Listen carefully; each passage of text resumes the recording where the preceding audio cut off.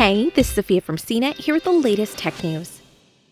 On Tuesday, Apple announced a new initiative for educators called Apple Teacher Portfolio, designed to help schools more easily integrate technology into their curriculums. The new project, which is being offered for free, is being released alongside updates to the company's schoolwork and classroom apps, designed to help teachers manage students' homework assignments, handouts, and activities. Apple's expanded education efforts are just the latest way the company is working to get its products in the hands of teachers and students.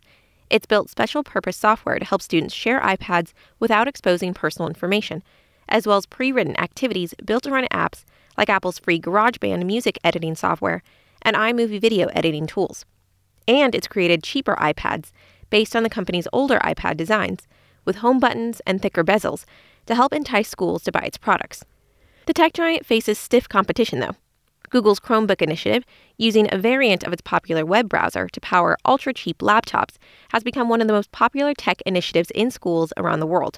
The laptops, which similarly offer ways for students to sign in to individual accounts and share the laptops around their classrooms, can hit below $250 in some cases, compared to about $300 for Apple's cheapest iPad.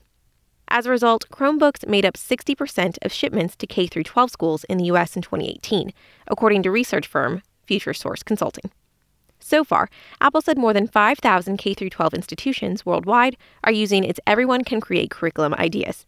Apple said it's added features to its schools software as well, responding to teachers who've had to rethink their classes amid the COVID-19 pandemic. The tech giant said its classroom app will soon be able to work with students learning remotely, as well as in the same classroom. Apple's also made it easier for teachers to share their projects and assignments with colleagues. For more of the latest tech news, visit cnet.com.